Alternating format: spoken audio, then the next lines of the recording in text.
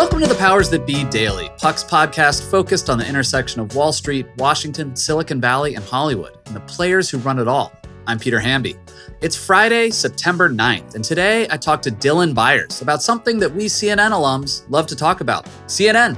There are lots of theories flying around about CNN's supposed drift to the right, and some outright conspiracies about why certain reporters are being fired. CNN's recent moves are even getting under the skin of the Biden White House. Dylan, as usual, is here to tell us what's real and what's not. And later on, Alex Bigler is back with another round of Feedback Friday. She's here with Julia Ioffe to talk about the personal connections she has with the stories she writes and how it impacts her work. Plus how Julia decompresses, knowing that tomorrow will be worse. We'll hear about all that and more on today's episode of Powers That Be.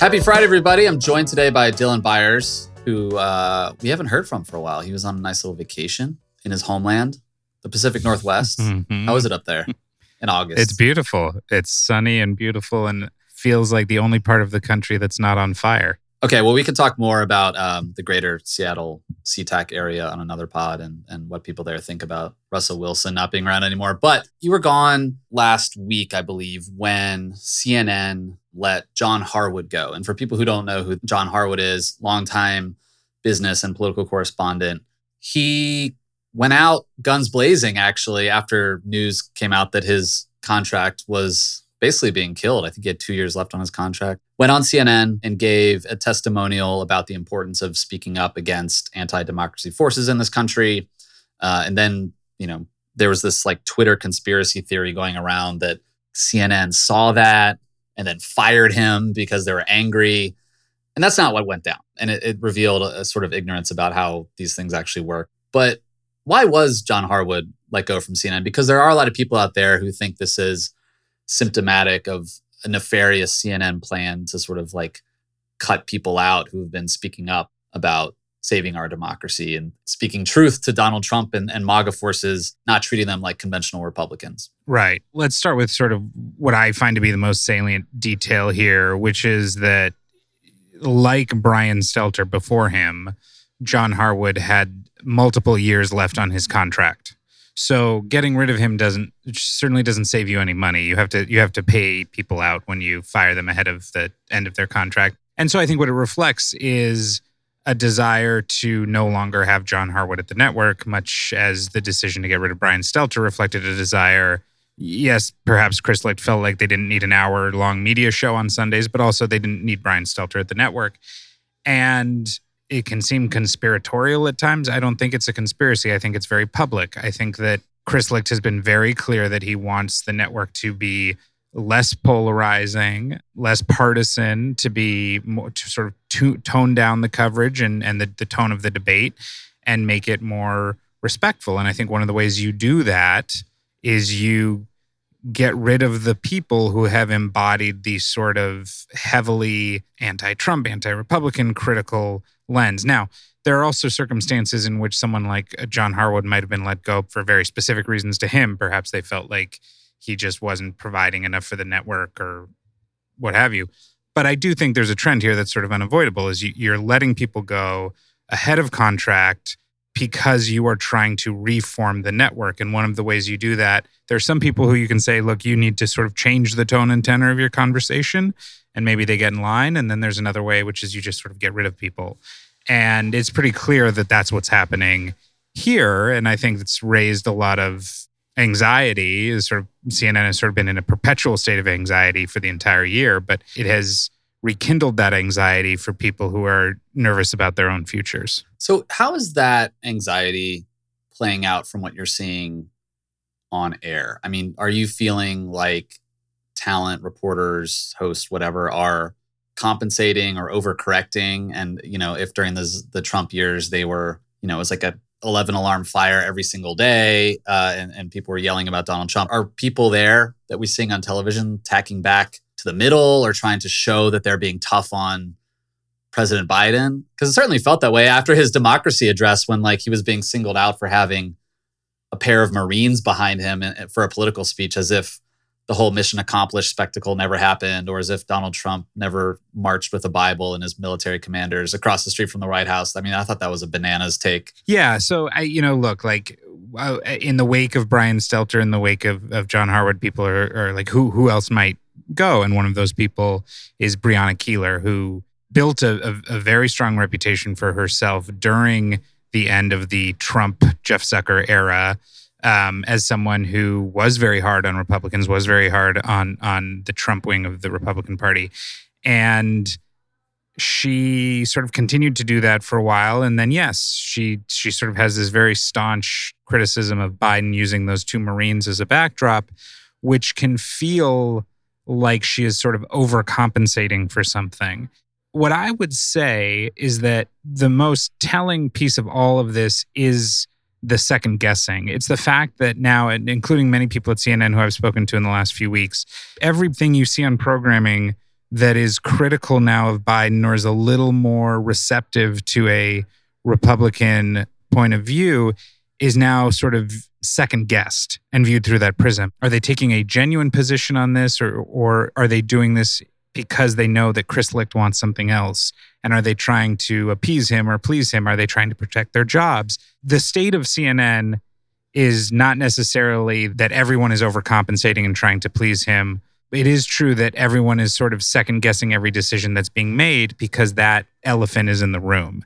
And that is not particularly conducive to great journalism if you have journalists sort of wondering what they need to do in order to please the boss, rather than just thinking, what aligns with my understanding of what the appropriate approach to journalism is. Dylan, just as we're taping this, Politico, under their West Wing playbook, posted a piece called The Biden CNN Rift. Max Tanney and Alex Thompson wrote this, but basically that like people in the Biden White House are becoming cranky with their coverage in the last week. I mean, the coverage of the democracy speech in particular. And Ron Klain retweeted a tweet calling CNN Diet Fox after anchor Poppy Harlow asked Press Secretary Karine Jean-Pierre whether Biden would apologize for calling Republicans semi-fascist. There's a tone out there in the online conversation that CNN is like suddenly like accommodating Trump or MAGA forces. And like, I don't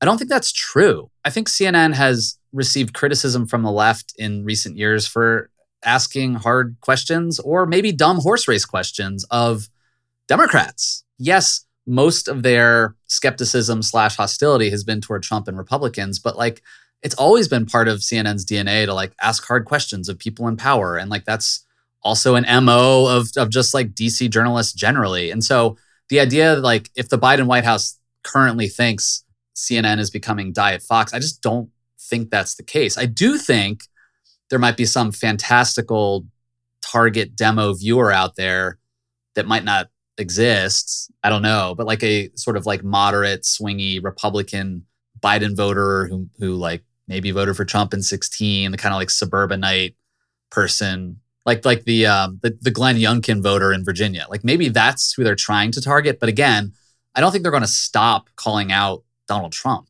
No, they're not. They're definitely not. And I actually think that the target here is the glowing reviews 6 months from now in Variety or the Hollywood Reporter or the Wall Street Journal or the New York Times that say that Chris Licht has succeeded in elevating the conversation, making it more sophisticated, making it more respectful, reestablishing a sense of nonpartisanship in cable news, and that if you achieve those critical reviews, you have fulfilled David Zaslav's ambition of restoring CNN as what he calls a reputational asset. Show me the Fox News viewer out there who has actually been like, oh, you know what? I'm going to give CNN another try. I don't know if those people exist. I think so far what we're seeing in CNN is less about what it is and more about what it's not. And that it is not a staunchly anti-Trump, anti-Republican network, but one that can continue to criticize Trump and the MAGA wing and at the same time criticize Democrats. Now, are the sentiments of the White House and Ron Klain justified? Or are they just not used to this level of criticism? That's probably a debate for another day. But whatever the case is, like, this is a new CNN for Democrats. And also, I know Biden won the Democratic primary and won the presidency by ignoring Twitter. But holy shit, like the fucking West Wing is obsessed with cable and obsessed with Twitter. Yeah. Like I get sent tweets all the time from like people in the White House press office, and like I'm friends with those people too. It's just like, guys, like remember what got you here. Yes, no, exactly. Like, don't stop pretending you don't care about the DC insider stuff. And again, I get that drives narratives. It's important to persuade people in Washington, but like, man, they do care. They care a lot. They care a lot, and they care more than they should. All right, Dylan, it's good to have you back, man. We'll talk to you soon. All right, man. Thank you, Peter. When we come back, Alex Bigler is here with Julia Ioffe for this week's Feedback Friday.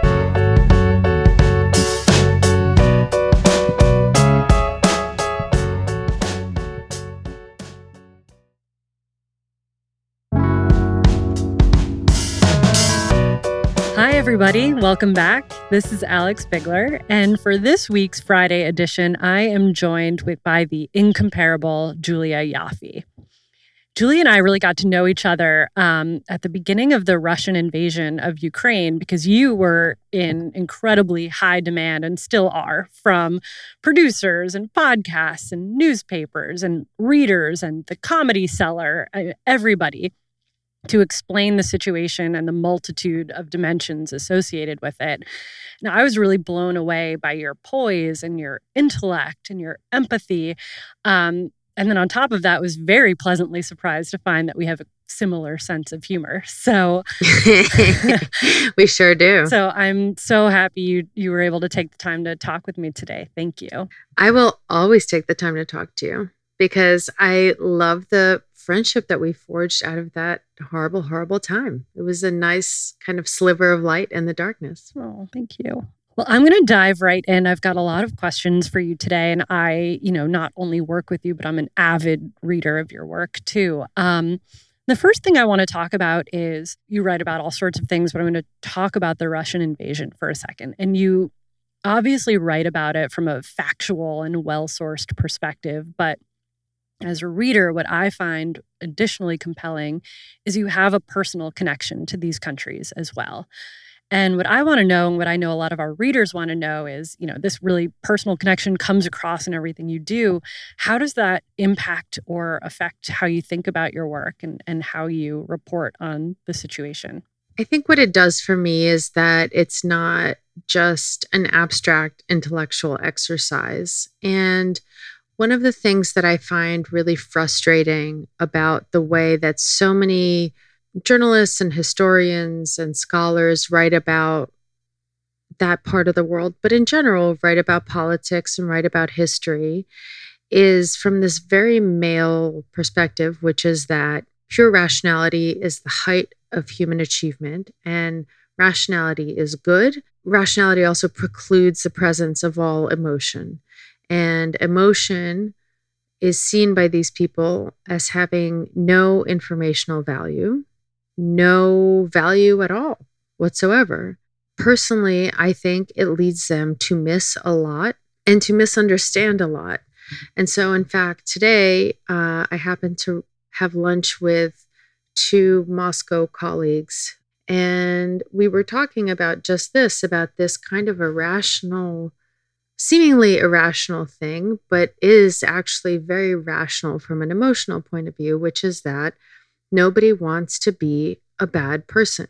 And we were talking about why there are Russian people who do support what their government is doing in Ukraine and why they will turn over backwards to explain it away because emotionally it doesn't feel good to be a bad person and to be on the side of evil. And that's important because that means there's a lot of political support that Vladimir Putin can draw on to keep waging this war. But if you are operating from a place of pure rationality and you're not thinking about people as people and you don't care about what actually goes on in their hearts and minds, then you'll miss this and you'll just say, but it's irrational for them to support it, blah, blah, blah. Because I know a lot of people there and I know a lot of them are not necessarily bad people. I often have to explain this to myself about how these people think this way, why people who might not otherwise be bad people why they believe bad, evil things.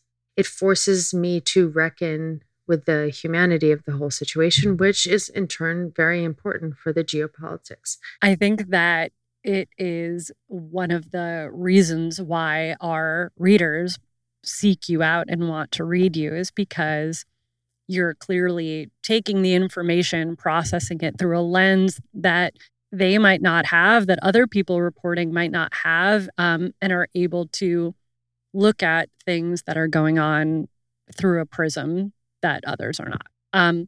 Obviously, whether or not you're reporting about Russia or you're reporting about foreign policy or things in DC, your work is very intense. There's an intensity in the things that you're writing about. And you're also, frankly, in the public eye a lot. And so what I'm curious about, and I'm sure our listeners are as well, is how do you unplug from that? How do you unwind? Like, what do you do for fun? Can you separate who you are from what your work is? So I think this is where I've gotten in trouble the most because I separate it too much and because I'm often not aware of the fact that I am in the public eye. A lot of the times I'm just being me and I'm just like writing words into the ether. And why are people so mad? You and I were in a green room together and the people outside the room were like, Julia Yoffe's in there, like whispering.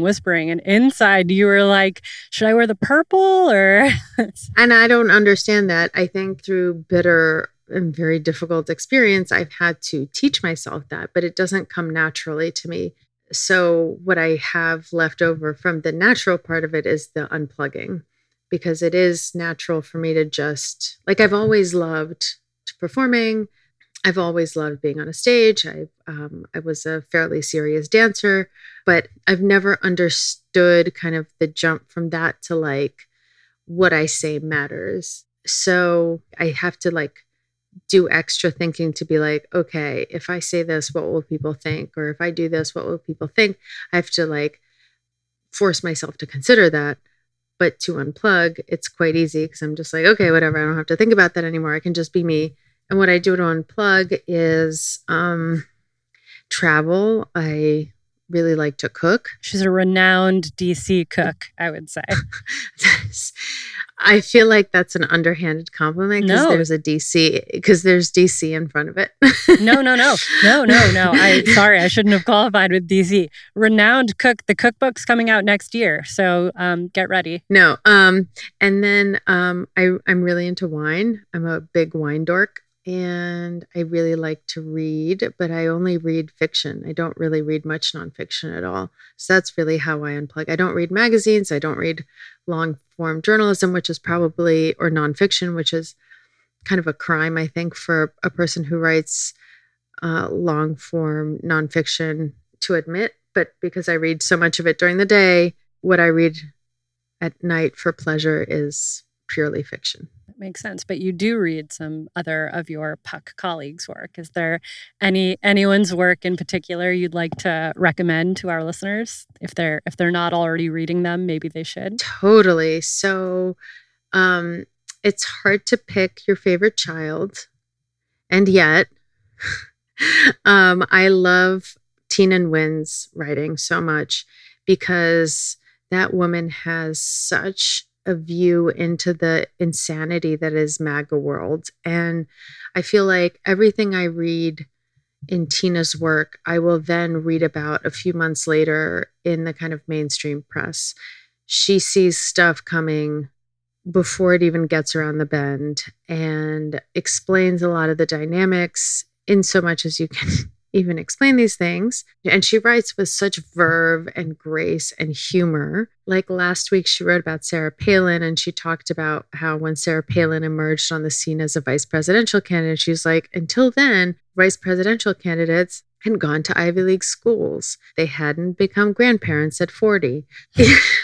It was such a well done dig. And the fact that she comes from that world, that she's basically like an escaped cult member, gives her an unbelievable view and also understanding and an ability to decode this place that is still such an important factor in our political system and such a dangerous one. And so I feel like Tina has become absolutely required reading for me. The unbreakable Tina Nguyen. Yes. I completely agree. And her voice and humor is so clear in everything she writes too.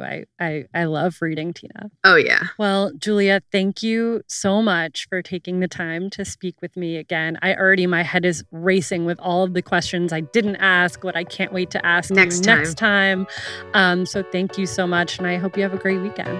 You too. Thanks so much, Alex. Thanks so much for listening to another episode of The Powers That Be. As a reminder, The Powers That Be is the official podcast of Puck. We'd like to thank Ben Landy, Liz Goff, and Alex Bigler for their editorial and production guidance. If you like what you hear on this podcast, please share with a friend. It really helps us keep delivering the inside scoop that only Puck can offer. You can visit us at puck.news and on Twitter at pucknews. I'm Peter Hamby. See you next week. This has been a presentation of Cadence 13 Studios. Please listen, rate, review, and follow all episodes wherever you get your podcasts. The Powers That Be Daily is executive produced by John Kelly, co-founder of Puck, and Chris Corcoran, chief content officer and founding partner of Cadence 13.